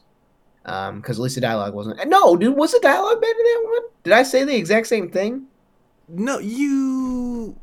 I forget what about Smile. Yeah. I did, yeah. One move. Oh, I think Unbearable Weight was the one I said where dialogue was bad. Anyway, though, dialogue really ruined this dude. Like I said, Buddy has a fucking seizure on the ground, or he acts like he does. There's dancing, and then there's having a seizure, dude. When Max and I go out, we dance, bro. We get lit out there. Corey had a fucking seizure on the ground, dude, and a fucking dive bar, and no one was saying anything. Still, I like how Max was. I'm sorry. Alex was defending this movie, but he couldn't tell me why I saw a flashback of fucking Corey's life and then Michael and Laurie Strode just having a fucking flashback of intimate connections. Couldn't tell you what the hell that means. But yeah, dude. Yeah, it's a Hawk, man. I was drunk as I was fighting for my life on the toilet that entire Sunday. As soon as I walked into my 7 p.m. showing, I think it was 5 actually, 5 p.m. showing, I was like, hey, you know what? My poop is solid. Oh, fuck, dude. For me, man, I don't know. Am I satisfied with the trilogy with this? 2 out of 3, buddy. 2 out of 3. I mean, if by that standards, sure, I guess. But you said something earlier in this episode that's kind of made me rethink of how I view this as a trilogy. And honestly, you're right, dude. This should have been switched with 2018 for some reason. Obviously, you know, the 2018 is the Kickstarter of this trilogy, but that finale for 18 is still damn good, you know. Everything about that movie is just amazing, dude, for no reason. Yeah, in which, if you guys remember when I talked about Kills last year, I'm not a big 2018 fan. I'm not. Like, every time I rewatch 2018, I like it less and less. This makes me fucking like it more, dude. I'll be honest. I don't know. Check out our LFG Sunday, man. We did 2018. Just kidding. We did Clerks 3. Clerks 3 was fucking good, dude. I'm not dissing it at all, dude, because I've never seen movies I can't say. But I'm just saying, dude, I think it would have made sense to do 2018. No, after watching this movie, I was not doing 2018 this week. Yeah, dude, this is a Naboo for me. That's me being very generous. I really do like the last 15 minutes of this movie or so. You know, there's some risk in this movie that I can applaud them for taking and for sticking to their guns for. However, they don't really stick too well to their guns for this, in a sense. And I say that just because Corey goes out like a bitch, in a sense. Dude just stabbed himself. At that point, it just felt like the writers wrote themselves in a corner and had to get out. Don't know what that was about. Danilo, like you said, dude, I've watched majority of these fucking movies. This is my favorite horror franchise. Adore the first fucking film. I couldn't tell you what that whole vision thing was. Couldn't fucking tell you. Yeah, dude, this is a new movie for me. Really like Laurie Strode's finale. I'm happy she has an actual decent finale that she deserves as a character. And I think walking away from this thing, that's the best part you can, reminisce upon and take from this movie, is that this is a Laurie movie. It just isn't what you're expecting, for sure. Alex, go ahead, man. Let me hear your Coruscant on this one. It ain't a Coruscant. It ain't a Coruscant. I'll go ahead and tell you that. It is, I'll tease a little bit, it is the lowest rating I've given to any of the David Gordon Green Halloween movies. You haven't been on the podcast for any of them, dude. What do you mean? Okay, well, if you follow my letterbox, or you see or you read my reviews online, it's a Bestman. It's a 4 out of 5. Oh, my bad. You're not a Coruscant, but a Bestman. Yeah, not a Coruscant. It's a Bestman. And yes, I do feel like this trilogy it's not 2 out of 3, it's 3 out of 3. I really love this trilogy and the timeline they made with this. Don't ever change, Alex. Don't ever change. Oh boy, dude. Oh boy. I don't know, man. Maybe I'll look back on this movie a couple times, or in a couple years, and I'll really like it. I don't know. Maybe it's because I watched it back to back, almost. I don't know. Maybe. Maybe. But then again, I don't think so. Maybe. Oh, boy. Yeah, dude, I'll go ahead and I'll rewatch Halloween Kills every fucking year from now on. That's my finale. Michael just... Yeah. Just going tank mode, dude. He's a fucking unit. Yeah, dude, just fucking up Tommy Doyle. Oh, boy. Danilo, I think that's going to wrap it up for this week, dude. I think so, too. Listen, if you made it this far and you have Mad Patagonia fleece out there, I want that back. Oh, what do we got? What do we got for an LFG this week, man? You did LFG. I don't know who you had, but you did one. So tell us about that, man. I had Brian from Drink the Movies come on. We talked about Clerks 3, Kevin Smith's newest film. We had a blast talking about that for about 20, 30 minutes or so. So check that out.